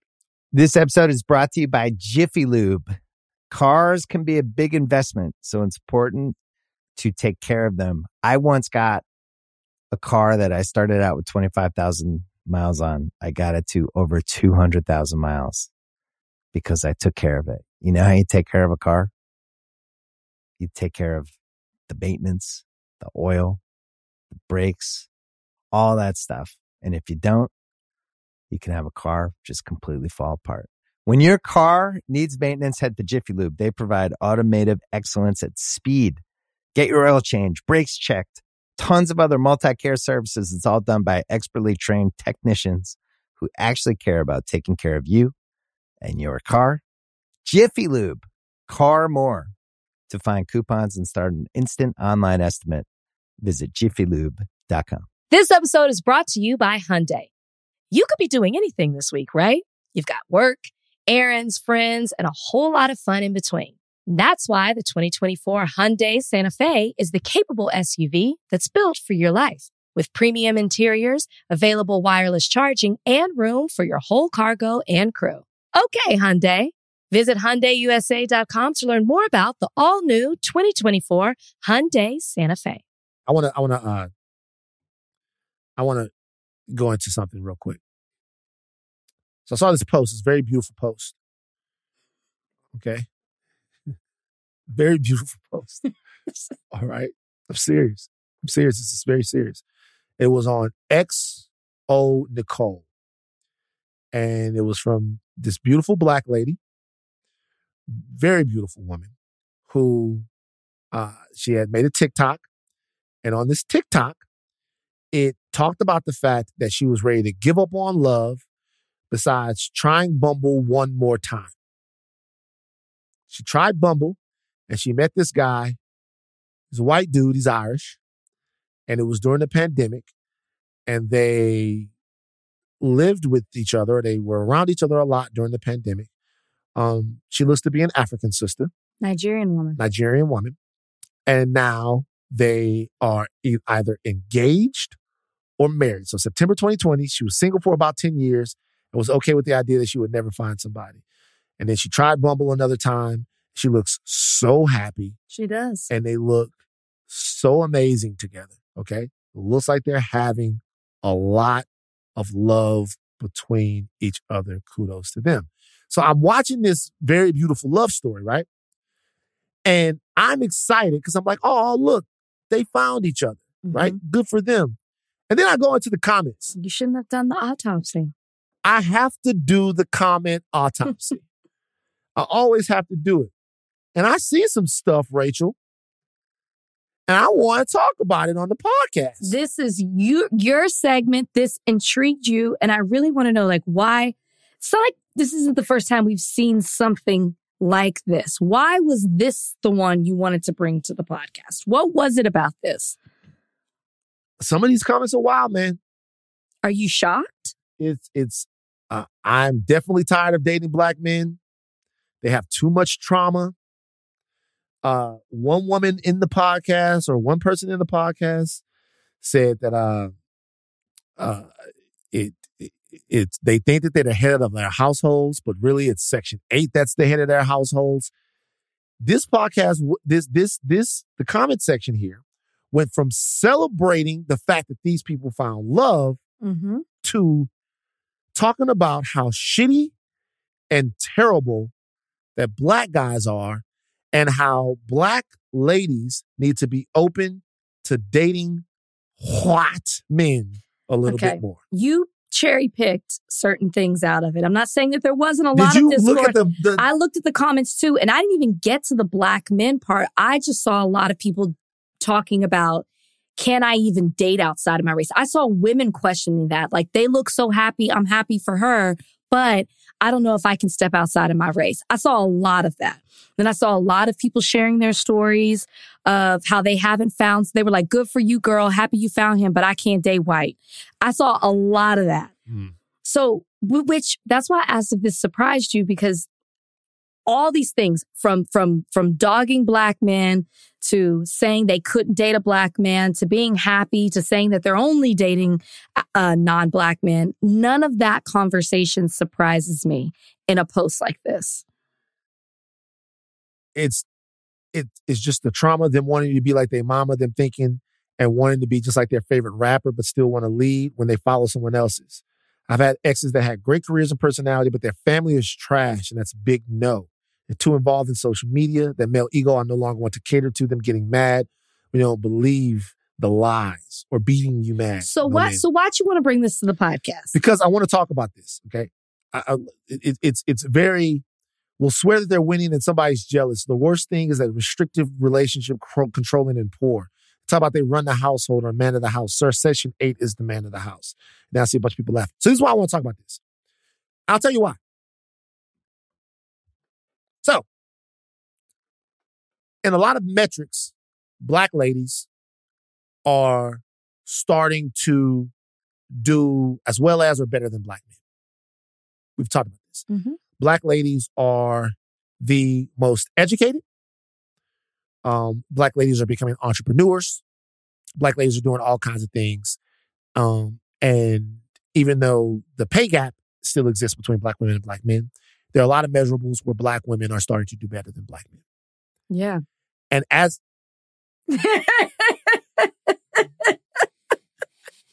Keep going. See? See? See? See? See? Thank you. See? What? You said it and I agree. And yeah. Okay. And so, as that happens, there starts to be a narrative now that black men aren't good enough in the dating pool for black women any longer. They're sick of it. They're tired of the bullshit. And there are all these other reasons that people are. We're going to talk about this at the Summit of the Sexes. All these other reasons that that black women are frustrated with black men, and we're poor, we're controlling, we have all of this trauma, all of this stuff like that. And I'm not saying that that's either here nor there. I'm sure I'm that ain't shit nigga that they're talking about. I'm sure. Okay. I will say this, though.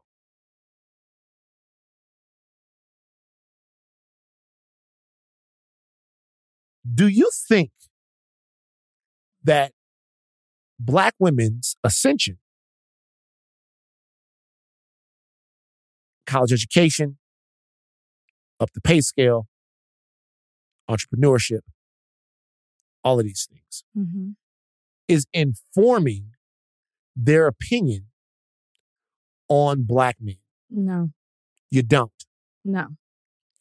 You don't think that it has anything to do with the fact that sisters are more successful than they've ever been, and they're looking at their mates and not seeing mates that they feel are equal to them? No. Because I think it's unfair to make that generalization, because what I do find a lot is you're assuming that they're on this trajectory of, schooling, education, and career with a significant other.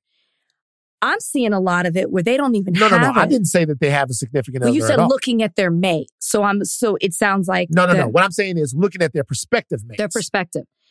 I'm telling you, I know a lot of successful Black women, and it is hard for them to even find somebody who wants to date them. So like this is such a hard conversation to have, especially off the post like this, where this just went left or right. Where it went left, because it's just, it's hard. You have to generalize in talking this way. But what I don't see is Black women getting to a certain level and then just, there's some obviously, but just as a whole, looking at men and saying, like, Black men specifically, and are like, no, you're not up to my standards. You're not there. What I see a lot of is Black women, I don't know if the word is settling, but there is such a desire to want that significant other, to want to be loved, to want to be adored, that they aren't looking at the Black man like, you got to have this, this, and this. They're just looking for someone to do life with. And I have a bunch of friends who are like that. And then I have friends who wouldn't date the bus driver. You know what I mean? Right. So it's just hard to say that. But to your point, I do not see Black women saying as a whole, oh, well, because I got here, I'm here with my career, my schooling, I'm looking down on you as a Black man. So understand what I'm saying. Okay, so there is a book on this. The book is called The Dating Divide, Race and Desire in the Era of Online Romance. And even in the article I'm reading right now, it says, why aren't college-educated black women meeting their match? Their match. Yeah. Their match. Yeah. Okay. So who's somebody that they feel It's like on their level. is on their level. Like what? Equally yoked. Education. Equally yoked. Education. Money. The I got whole you. nine. Okay. And this is kind of what the Ebony K. Williams was talking about in terms of at first when she was talking about before it got into whatever it talked to. I find this interesting. And I'll tell you why.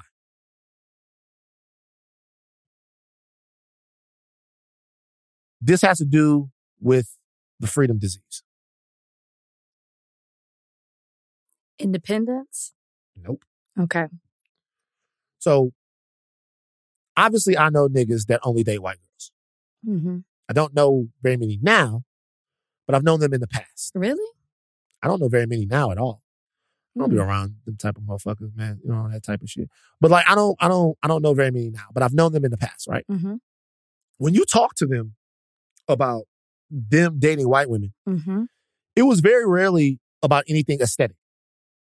It was very rarely about... Absolutely, you're right. It was very rarely like, I think white women look better than Black women. Well... Some guys might have felt that way. Look, I'm not saying that some guys didn't feel that way. Can I ask you a question? Are you just talking white or just non-Black? Non-Black, it gets weird. Thank you. Okay, so let's specify, because there's a fetish with the exotic. Non-Black, I'll give you. Non-Black is getting weird because it was like, you know, there was a whole mommy era, spicy mommy. It's still there. And you know what I'm saying? It was like a little mommy kind of situation, and dudes would be like, oh, we want the mommies. And there was there was an era of... It's still there, by the way. But the Welcome to Miami situation that changed, you know what I'm saying? But, you know, whatever. But you know what they would talk about? Like, then this was mostly when I first got out to LA and stuff. What they would talk about was what they would say, hey, it really is not so much about how they look. They would say stuff like, I'll be honest with you, you've met this guy before, but I'm not gonna tell you who it is. I'll get 3 guesses off the podcast. Yeah, you met this guy before. I'm not gonna tell you who it is. He goes, it's the fact that I feel free around her. That like I feel free. That was like, because of everything that's happened, because of all the trauma that has existed, because of like Black ladies are so protected, they're so protective and so guarded of who they are. And they have to be, right? Because they're so protective and guarded of who they are. There's like, he also said this, I'll just be honest with you. He says, they're so protective and so guarded of who they are. He said, there's nothing in it. Like some of the white girls that I date, they come from families that have all of this shit. And because they are free, and whatever. He's like, they do all kinds of things that black women won't do. He's like what? I'd have to ask him. But like they do all kinds of things that black women won't do. He goes, I remember he said, bring him to the summit. I'll bring him to the summit. No doubt. He will have no problem doing it. I just don't want to ruin his entire life. But I'll bring him to the summit. He said, black women, this is what he said. He said, black women derive their power from saying no to things. White women derive their power from saying yes to things. That doesn't make any sense to me. It didn't make sense to me either. But when you started talking to a lot of the guys, athletes and stuff that I knew, what they would say was that they reached a level to where they couldn't see themselves in black ladies anymore because there was too much trauma, because they had gotten to a level of freedom where they don't really need somebody telling them what they won't do. They don't need somebody telling them where they can't go, what they need to do. They need somebody who understands that now they're at a point to where they're hyper desired. They have a lot of influence, and they need someone who is willing to fit in with their life in a certain way. That is such bullshit. Okay, but listen to me. And they would talk about the fact that when they're around white women would make them feel in a certain way about themselves. And some of the stuff is anecdotal. They wouldn't say no to this. You can do this with them. You can do that with them. You can do this with them. And it was always a conversation. I know you've heard this before. Yes. But their privilege allows them to do certain things. That's true. But I don't believe that. I don't believe you're with this white woman because this white woman is like, oh, do whatever you want. Oh, you're so free. And black women have been so awful for you. I went to Texas. I had a lot of friends that were athletes. I had a lot of friends who dated white women, and I would sit and I would ask them because there was a stage in my life where I did not believe dating outside my race at all. And so here we go. It's true. And that shit changed. It changed in my 30s. Yeah. But I really was like, I didn't believe in it and I didn't understand why. And I would talk to them about it. And this generalization that black women are so hard and they won't let you in and they've been through so much trauma. Everybody's been through something. No, you just want that white woman. Okay. And you're making excuses to fit a certain narrative. But at the end of the day, that's just what you want. I feel there is a trophy mentality. I feel like you feel more accomplished when you have that more so for public figures.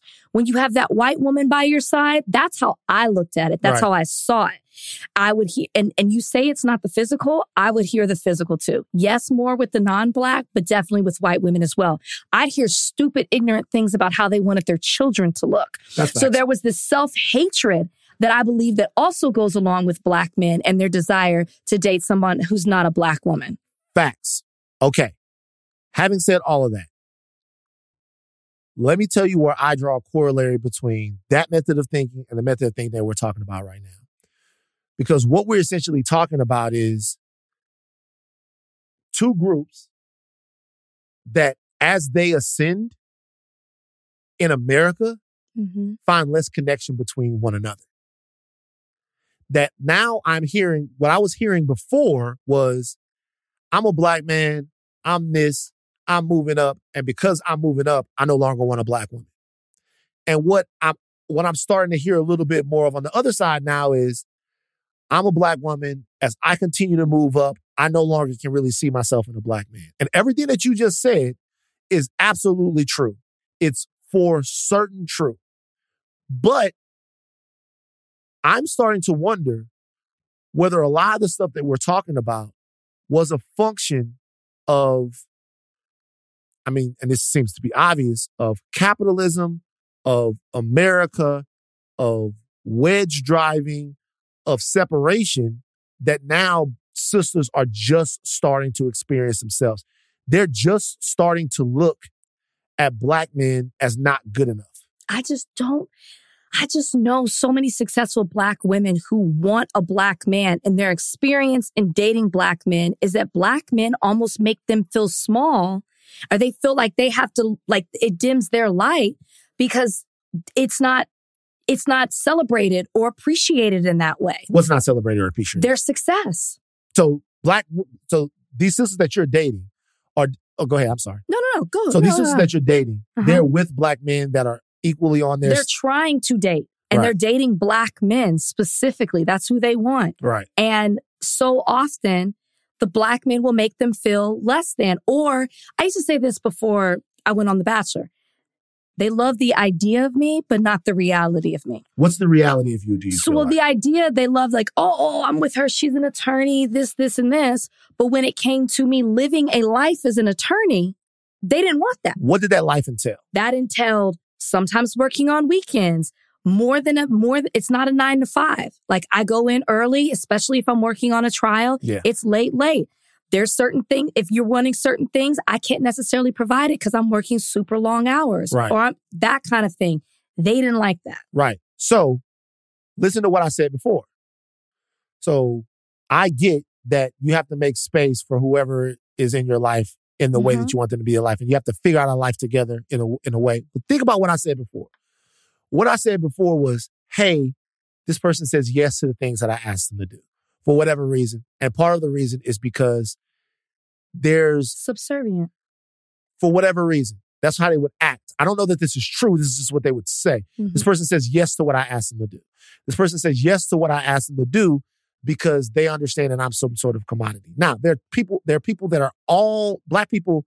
The notion that black men and black women are not together anymore is not true. Sure. All right. But what I'm talking about is these are issues that had to do with men who felt like they were too important to be with black women.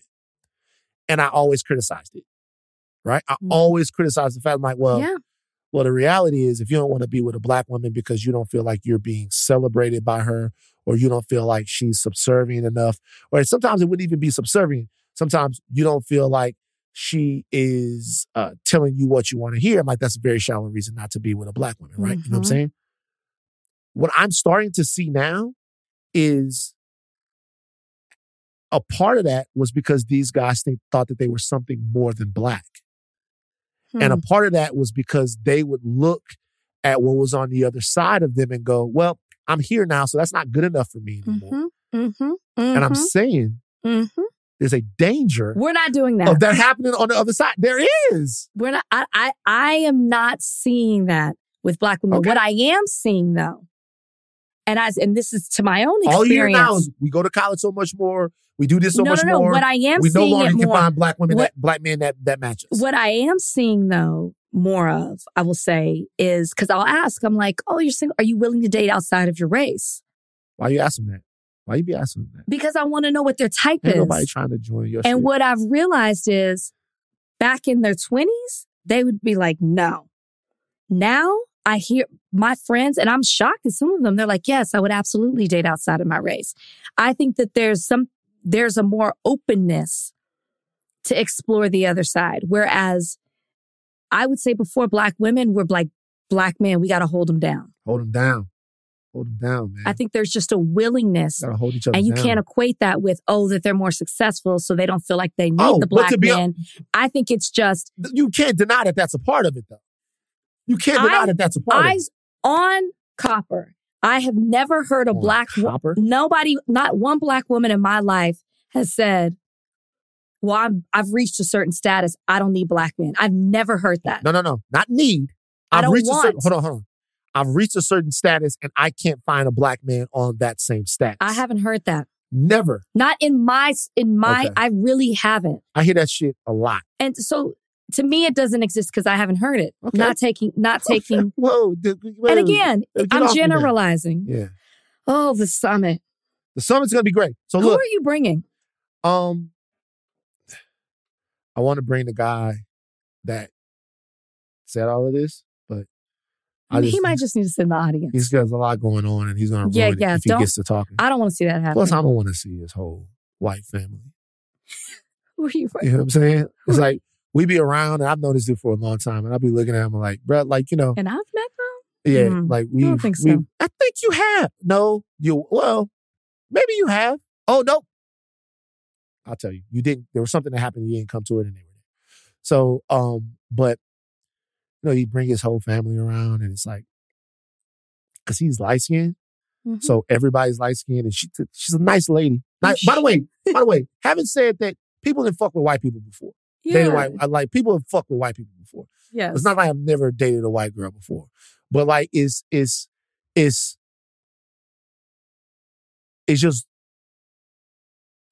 family's white, and I really hope I have black children. you know what I'm saying. And it's like I told him one time, I was like, that's crazy. Like they don't look like they have any black in them. Nah, dog. And it's like there's nothing wrong. No, I know, it's I fine, know. But it's like, can y'all really watch Harlem Nights together? Yes, they can. Can they? I don't think they can watch it. Is he going to show it? I think it's offensive. I think it's offensive if all of them sit around and watch Harlem Nights. So white people can't watch? They can, but not under the guise of being black. He gonna be so fucking pissed off. Who are you? Does he listen to the podcast? Yeah, he gonna be so pissed off. If he's been your friend for a long time, he knows how you are. Like he stand on that shit. I was like, so bro, you he mean has to? He's got a whole family. I hope he does. He's like, bro, we was watching Life. I was like, really? Y'all was watching Life? Like, y'all just sit down and y'all watch Life? So do you do that to me and Brian? No, like we can't watch black movies. You and Brian are different though. You and Brian are different, but also there are no children yet. If I produce real. If your children come out and it's how you say his name? Absolo. If your children came out and it's the Absol kids, a bunch of Absols, they signed the TDE and they look like a bunch of, and I come in. They signed the TDE. If your kids come out and they're a bunch of Absols and I come in y'all crib and I see that y'all watching Coming to America, I'm gonna be like, nah, man. Cut this shit off.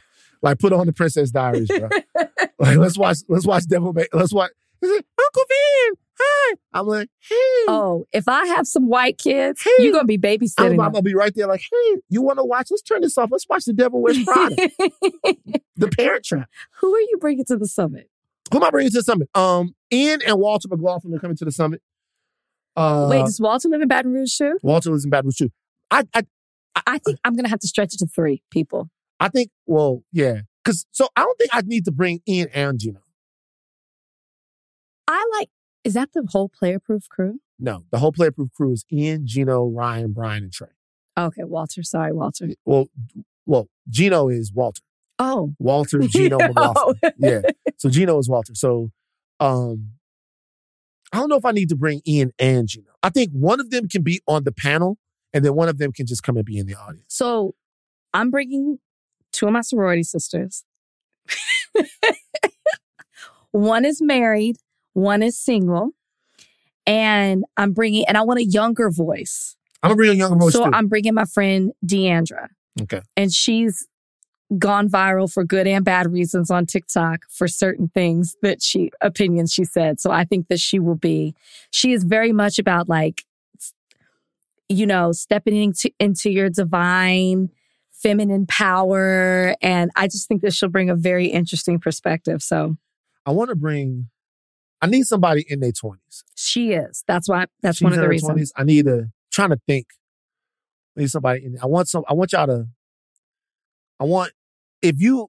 this? This is what I'll do. Because I need a black male in his 20s, right? I need you to have some opinions. I don't need you to necessarily have combative opinions, but I need you to. So apply. Reach out to me. Hit me in the DM. Talk to me. Matter of fact, anybody that feels like they have something to say, just hit me and we'll see if that's the thing. But I don't think I should bring Ian and Gino. I'm bringing 2 of my friends. But if I bring, do they know each other well? Yeah, we all are deltas. See, if I bring Ian and Gino, then what happens is, this happens with Player Proof, like we meld into one. So then Ian and Gino will be basically on the same team. And they are like the Magic and Bird of fuck shit. So no, I'm not the Magic and Bird. I mean, the Kareem and Magic of fuck shit. Them niggas can do fuck shit together better than I really want them there.